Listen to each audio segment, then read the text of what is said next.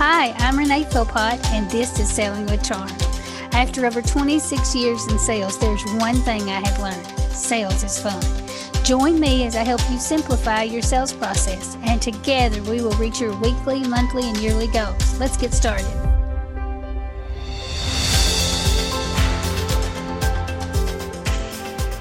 Hello, everyone. So we are on our second episode on Selling with Charm that focuses on balance. And today we are going to be talking about work-day balance.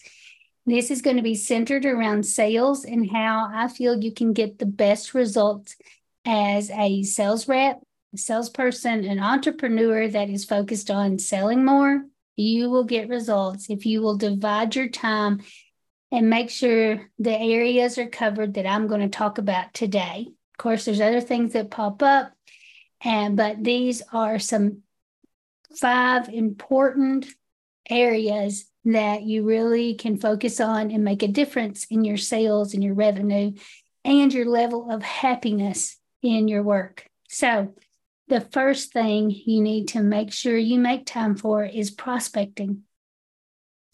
I believe you need to set aside time for prospecting every day. And just like we talked about last week, if you haven't heard last week's episode, you can go back.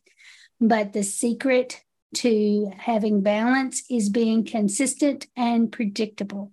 So if you consistently prospect every day, it will make a huge difference in your sales and your sales revenue. It doesn't mean that you spend hours every day, but if you set aside a specific amount of time and do it every day, it will make a difference. When I say prospecting, I am talking about reaching out, touching base with anybody who is not already a customer.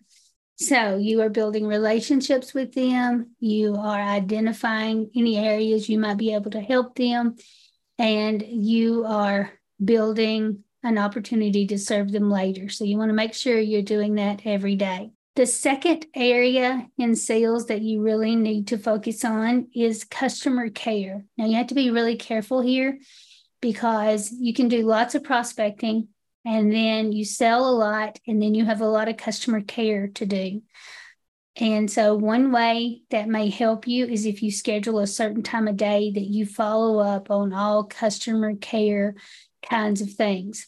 So for example, you may send emails and make return phone calls, new phone calls to check in. You may stop by to see how it's going. You may send thank you cards, but every day set aside some time for customer care. I will give you one tip that helped me more than anything here. I actually changed my voicemail greeting to say, "Hi, you've reached Renee at PDS. I would be happy to help you if you will leave me specific information on how I can help you. Please do that at the tone."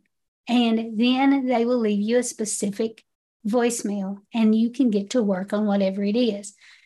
What was happening before I had that message is I was getting these messages, call me, and then I would try to call them back and they wouldn't answer. And sometimes this would go on for days and I didn't know what the problem was. I would send an email, they wouldn't return the email. So some of them, I didn't even know why they called. And eventually we would get back in touch with each other. What was happening sometimes is they were calling me, leaving that message, and then calling the office and somebody else was taking care of what they needed.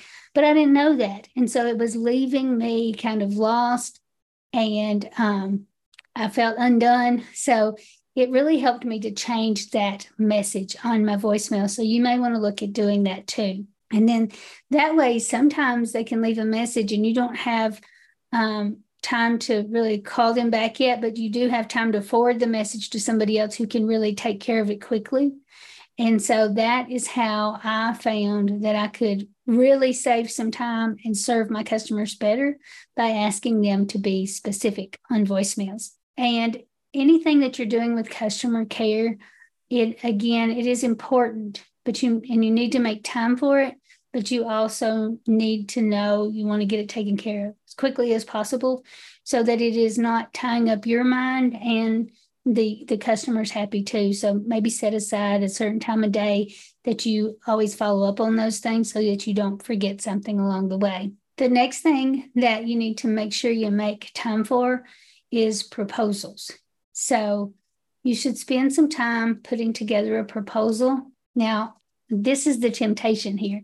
It is to make some kind of form or easy to produce proposal that all of them look the same, and then just send it over to the customer and wait. And I know this works in some cases, but you will have much better results if you will deliver the proposal in person. If you have to deliver it through email, then call them, get on the phone with them, send it in the email, and go over it with them when they open it. Another great way is if you want to do it over Zoom, on a Zoom appointment, if it's not somebody that you see in person. So then you can actually talk with them. Now, lastly, as a last resort, you could do a video to send with the proposal. What I don't like about that is you don't get the feedback. So you do get to describe it. And the reason I'm saying you want to deliver it in person or even with the video is you are saying why you have proposed this and how it is important to their specific wants and needs, instead of just being a blanket type of proposal that everybody gets and they're left to fill in the blanks, or connect the dots for themselves of why this is going to solve their problem. You're actually looking at it from their point of view and with your expertise, and you're sharing with them what a difference it's going to make. And if you set aside the time to do this, to do the proposal and to deliver it, it will make a huge difference in your sales and your revenue. Next, you want to make sure you make time for closing. And I see a lot of people kind of dropping the ball here. And I think it's because they don't even realize it's another step that they can be responsible for. They feel like it is in the customer's court now and that they're waiting for it to be served back to them. And so how many times have you been waiting on an answer from a customer? You can do a little bit toward closing yourself by scheduling a time to get back with them. So for example, and this goes back to why you want to deliver that proposal in person or one-on-one when you can. When you deliver the proposal at the end of the presentation, you can say, do you have any questions? We'll get their feedback. You'll also get an idea if you have matched up what they're really needing and you've done a good job by the feedback they're giving you. But if you feel good about it and they're agreeing that you have recognized their needs and they feel like this is a good solution, then once you do that, you can say, you can ask, you can even close right here. Sometimes you can say, great, would you be ready to move forward with this? And sometimes they would say, well, it looks good to me, but I need to talk it over with someone else.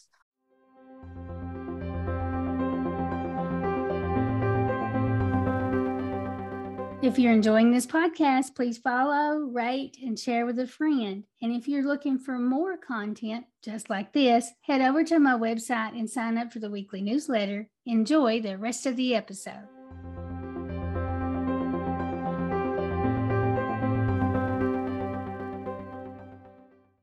And they'll give you a name, or I'll need to take it to the board, whatever it is. And then you can say, oh, I completely understand. When do you have a board meeting scheduled? When would you be able to talk? Whatever it is that they have told you. And then based on the information, you can throw out another date. So you can say, oh, I completely understand. They say the board meets on Tuesday. You can say, how about I follow up with you on Wednesday morning? Make sure there's not any questions or anything I can answer. What will happen is they will either agree to that or they'll say, oh, I'm out on Wednesday. You can throw out another date. But you have a date scheduled when you're going to be following up, a date for closing. And so instead of waiting and wondering, when should I call back? You have that pre-scheduled and you have made time for closing.